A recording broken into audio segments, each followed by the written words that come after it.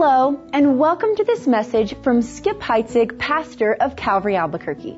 We pray that God uses these teachings to transform lives, and we're blessed to hear that many people have experienced His grace. If this message deepens your love for the Lord, tell us.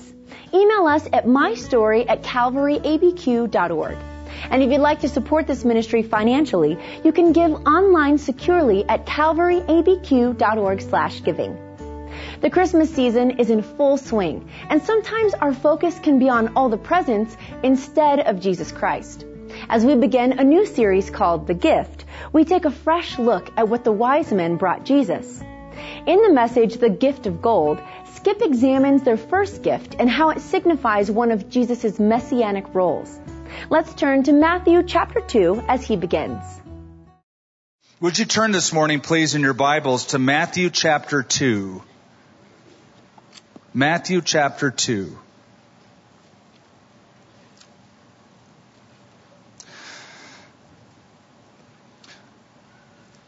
Every Christmas time, retailers bank on sales so much because sales for Christmas presents give retailers about 20% of their total revenue for the year. And this year, it is estimated that Americans are going to spend $781 billion on presents. It's a lot of gifts. $781 billion. In a survey, when people were asked, who's your favorite people to buy Christmas gifts for, you can guess who topped the list. Children, especially their own children. What amazed me is that dead last on the list of favorite people to buy Christmas presents for were dads. Only 2%. 70% said children. 2% said dads. I went into depression when I found that out. Well, we are entering the Christmas season, the Advent season, as it has been historically called by the church. And what we want to do, beginning this week, is look at the gifts that were presented to Christ after His birth by the wise men, called the magi in our text. Now, I got to say that I always find it awkward at Christmas time because I feel like I'm sort of battling the theology of Christmas cards and Christmas carols.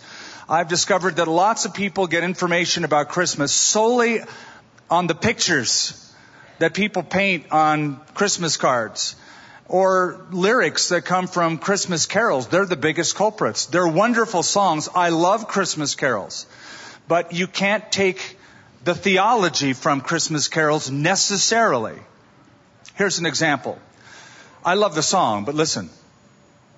Silent night, holy night, all is calm. Stop right there.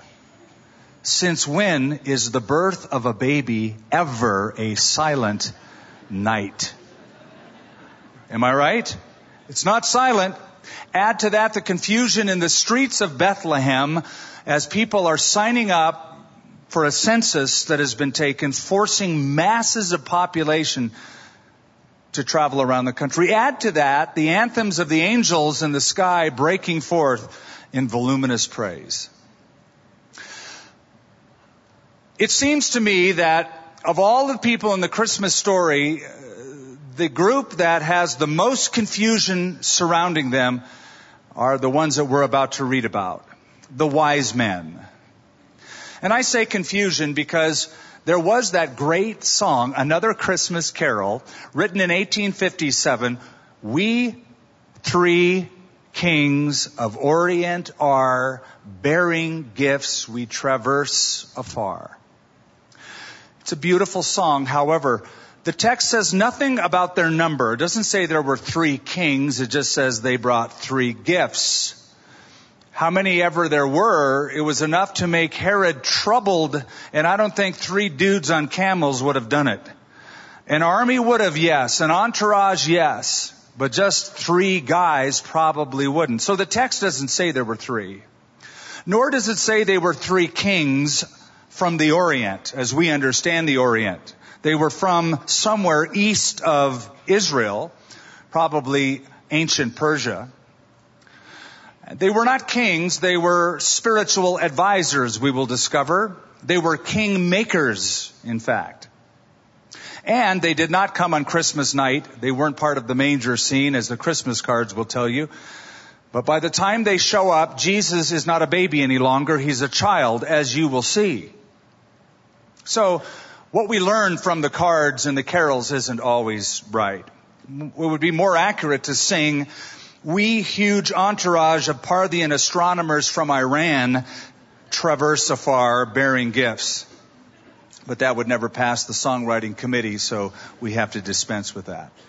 We're going to look at the gifts that they give. This week, the following weekend, and the following weekend. And today we begin with the gold that is brought. In chapter 2, verse 11, gold, the metal of kings. And there was one thing this group knew about this baby who had been born. This was a king who was born. And we're going to examine these gifts and go deeper than the Christmas carols and beyond the cover of the Christmas card and find out their meaning, their emblematic meaning. I don't know if you saw this a few years ago in America's Funniest Home Videos. You ever watch that? It showed a video of Christmas Day, a kid coming down the stairs and seeing this huge gift by the Christmas tree. He got so excited, ran over to it, started ripping the paper off, and papers flying everywhere. And he looks at it and he starts dancing around the living room, goes, "Wow, I can't believe it. Wow, it's what I always wanted." And then he paused. This was in the video, no joke. And he went over to it and said, "What is it?" And I feel that with these gifts, the gold, the frankincense, and the myrrh, it's like, wow, I love singing that Christmas carol. What is it? What do they mean exactly?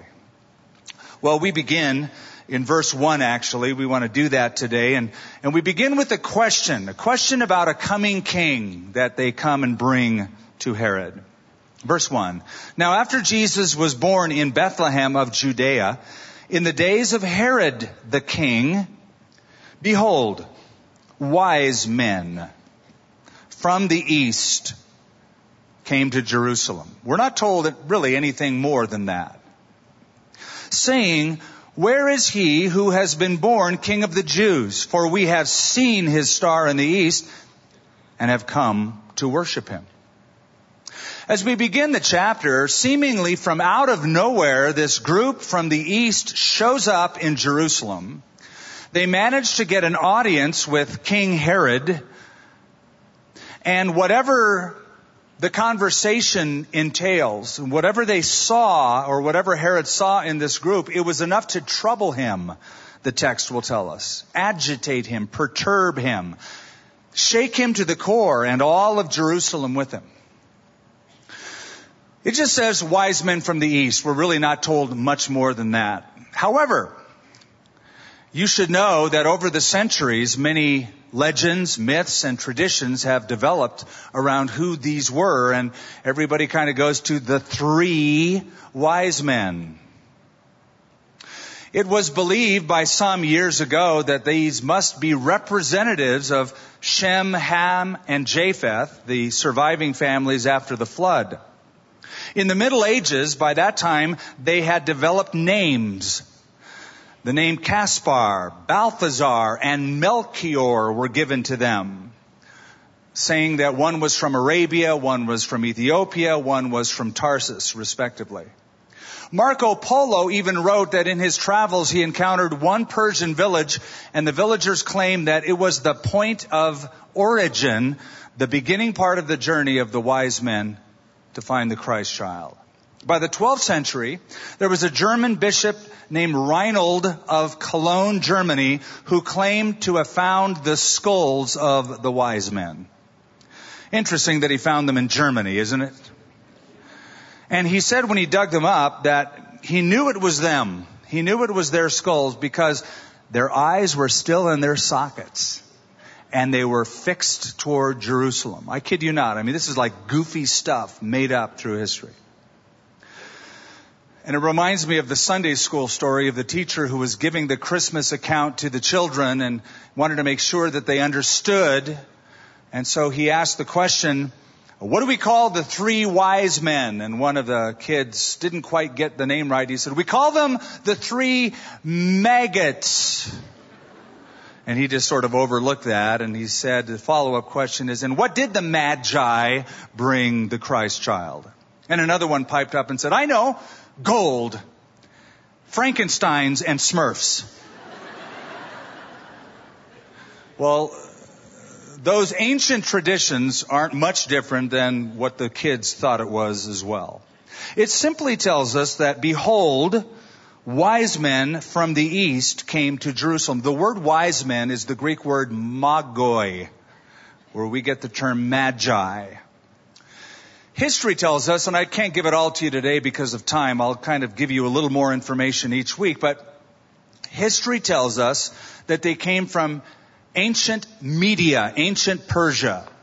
According to the Greek historian Herodotus, and that's where we get most of our information about them, they were a priestly caste of the Medes.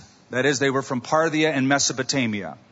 They had one time tried to overthrow Persia. They were unsuccessful, and they became a priestly tribe, advisors to kings and different royal monarchies. They were skilled in philosophy and science. They became known as men of wisdom, and they were interpreters of dreams. Originally, they had a worship system of Zoroastrianism. Some of you know what that is. Called after Zoroaster, the founder of that religion. It was a monotheistic religion where they believed in worshiping the god Ahura Mazda. This is way before the car was developed. It was the chief deity, they thought. The storm god, the fire god. More about him in weeks to come. But the magi, the wise men, appear in the Old Testament. And one of the prominent places is in the book of Daniel. Nebuchadnezzar had them hired in his court to become his own spiritual advisors. They were among the highest ranking officers in Babylon. And you'll recall that one young man saved their bacon. And that was a young man by the name of Daniel, who interpreted a dream for King Nebuchadnezzar that the magi, the wise men of Babylon, could not interpret. And because Daniel did that, he not only saved their lives, but Daniel was placed as the chief of the magi. He was the master over them all. Now, why is that important? It's important because without it, you won't understand the question in verse 2. The question is this: where is he who has been born King of the Jews? Why on earth would people from Persia come to Jerusalem asking that question? The answer can only be Daniel had primed the pump of their ancestors. Daniel had spoken about in prophetic fashion that there would be a Messiah born who would be the king over Israel and eventually ruler of the world. Daniel chapter 9, Daniel chapter 12, even Daniel chapter 2, the dream that Nebuchadnezzar saw. He gave those prophecies, and then Jews stayed in Babylon, multitudes of them.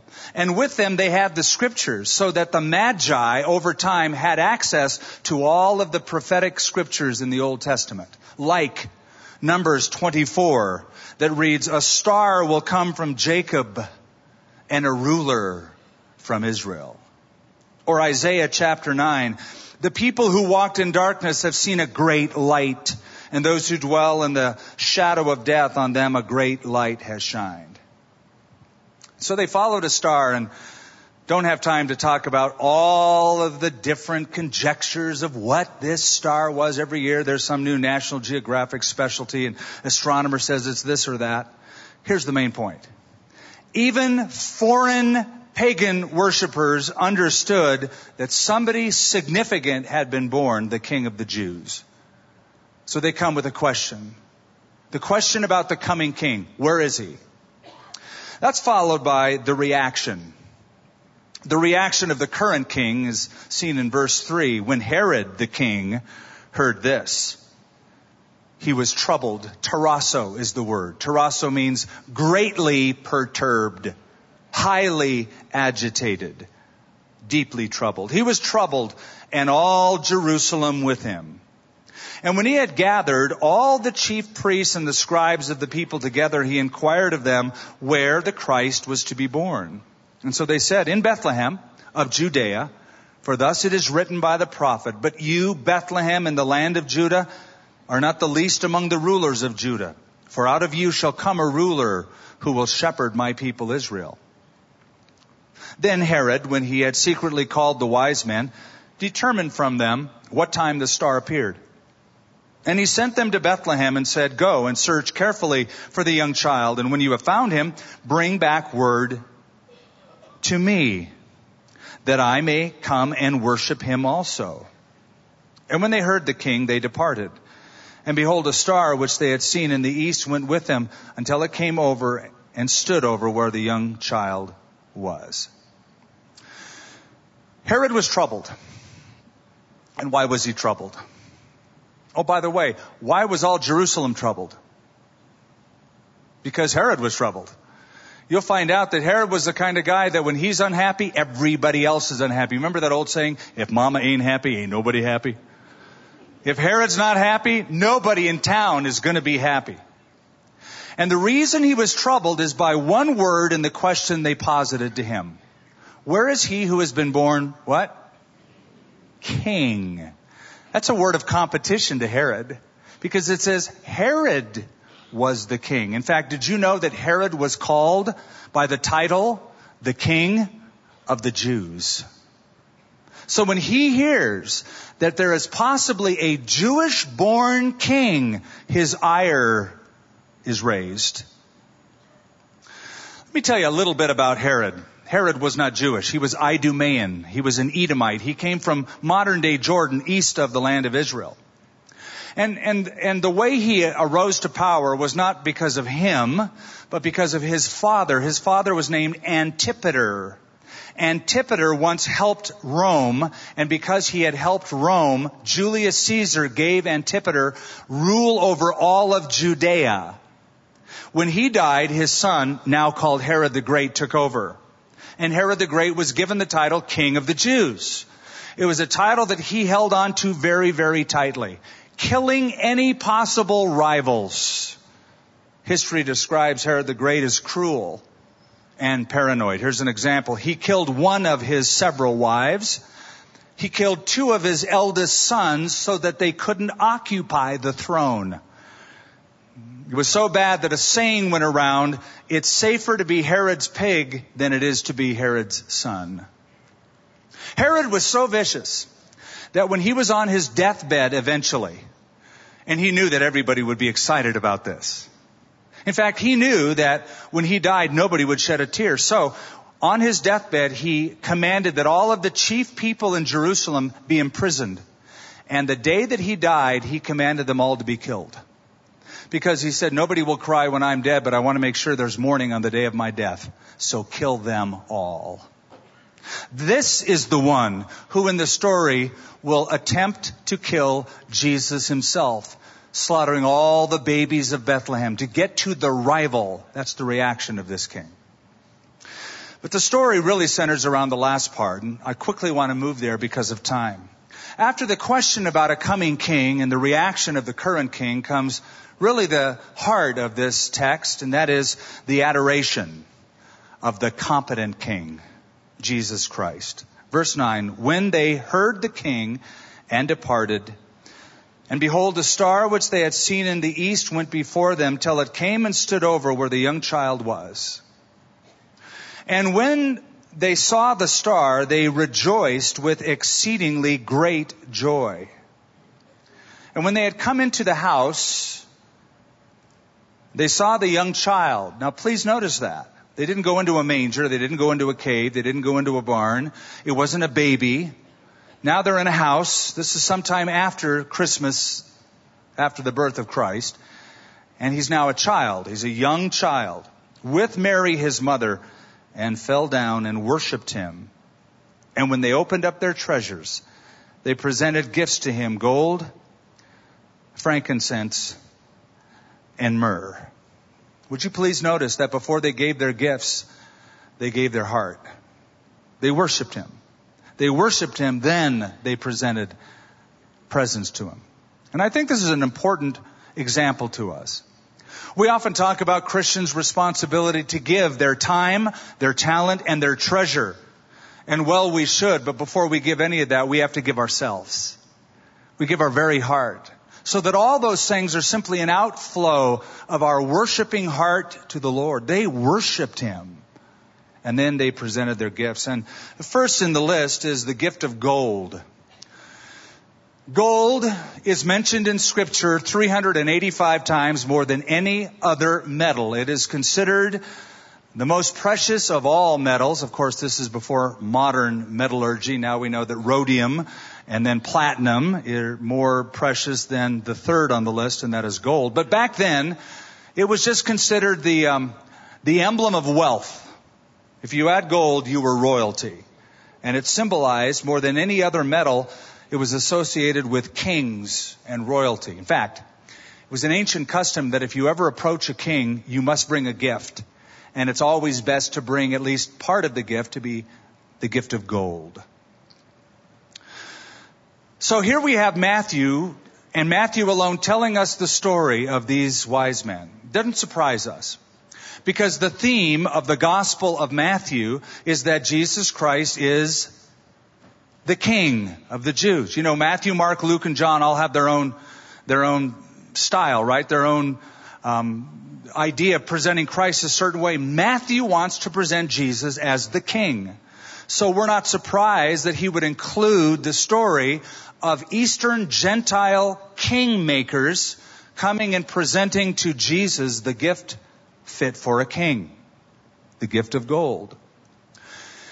The church historian Tertullian in the 2nd century believed that by giving Jesus the gift of gold, frankincense, and myrrh, it was the fulfillment of Isaiah chapter 60, verse 5, which reads, "The wealth of the Gentiles shall come to you."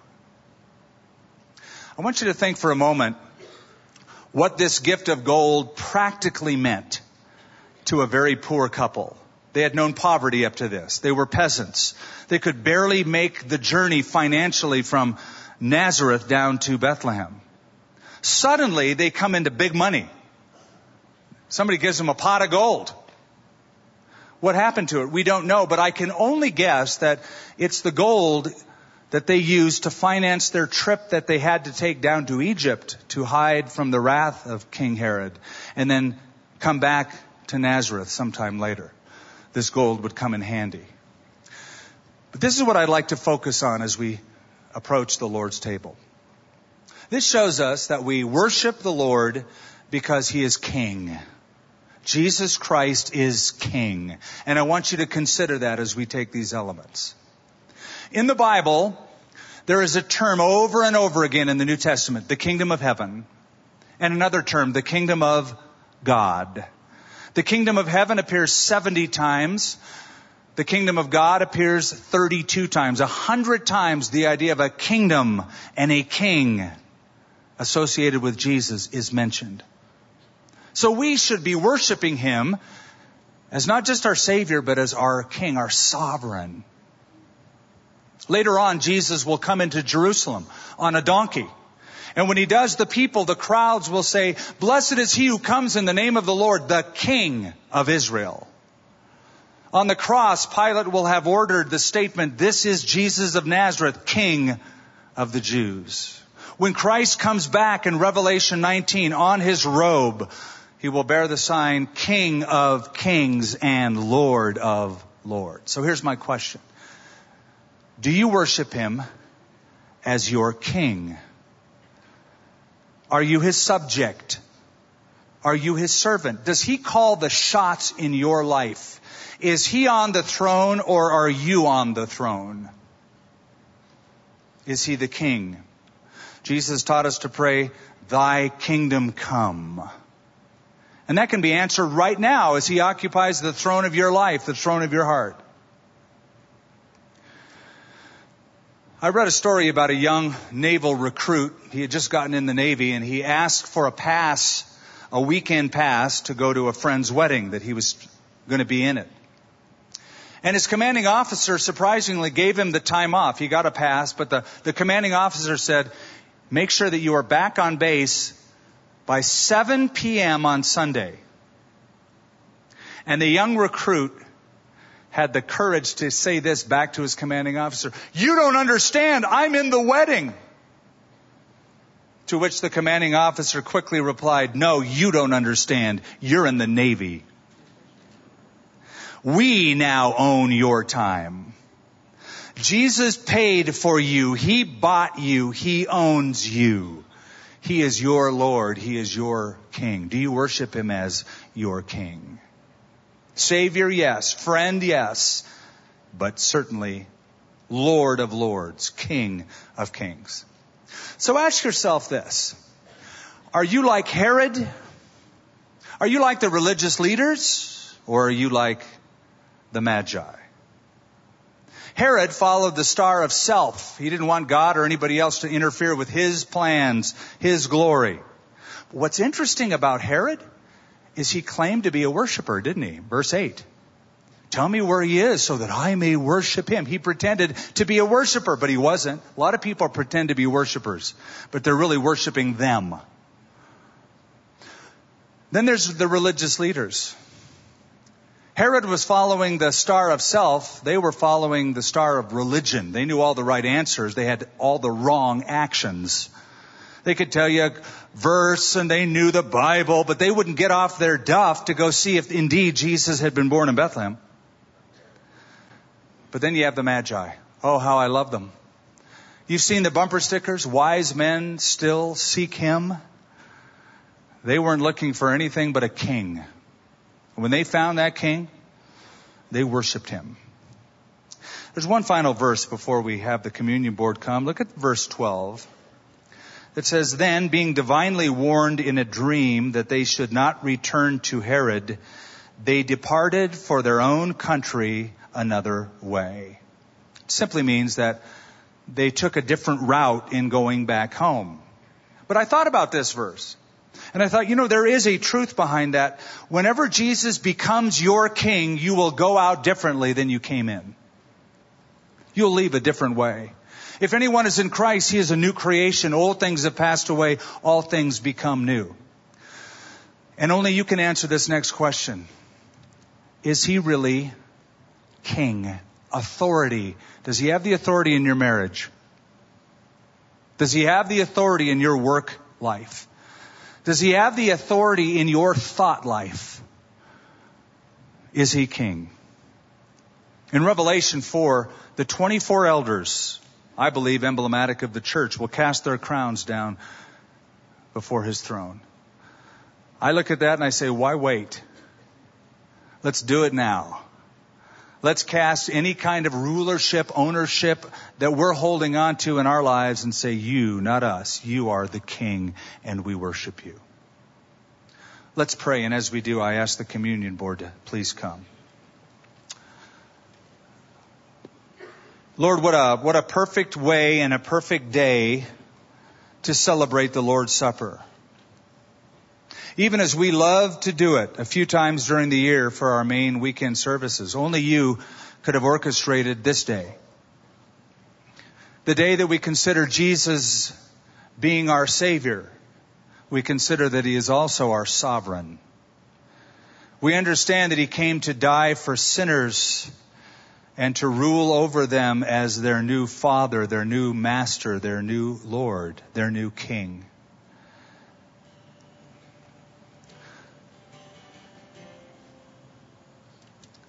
Lord, as we take these elements, I pray that the meaning of the gold would be more awesome to us than ever before. That though Jesus came from heaven and was assigned the King of Kings and Lord of Lords, yet he humbled himself to the extent of being in poverty, growing up in those conditions as a human being and facing cruel death in order to pay for us. Which shows us the truth that if he's not our Savior, he's not our sovereign. And if he's not our sovereign, he's not our Savior. They go hand in hand. Lord and Christ.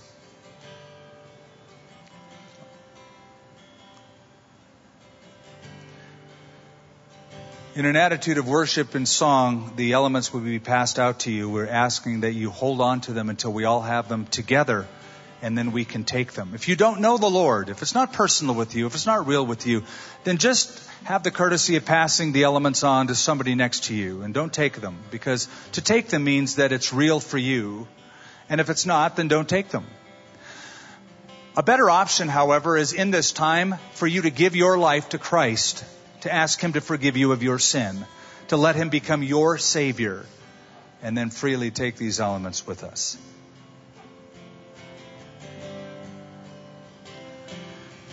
As we hold these elements, we discover something, that we don't have to hold on to guilt because we have broken the laws, we have failed in our promises. So many times we have done those things. But we don't have to live in that guilt, that there was one who came to take it away, to take it on Himself, on His body and by His blood. These elements speak of that.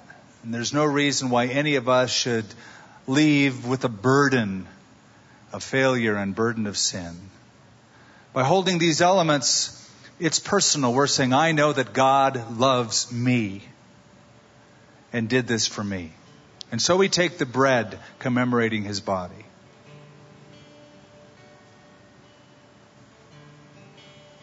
And the cup which we hold, emblematic of the blood of Jesus Christ, whom John says cleanses us from all sin.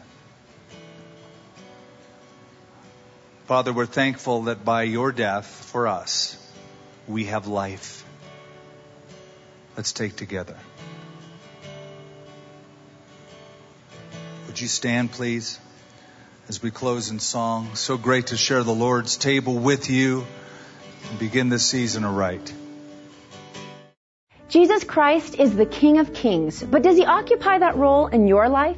Let us know how you will apply the truths in this message so that Jesus takes center stage this season.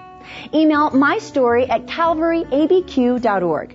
And just a reminder, you can give financially to this work at calvaryabq.org/giving. Thank you for joining us for this teaching from Skip Heitzig of Calvary Albuquerque.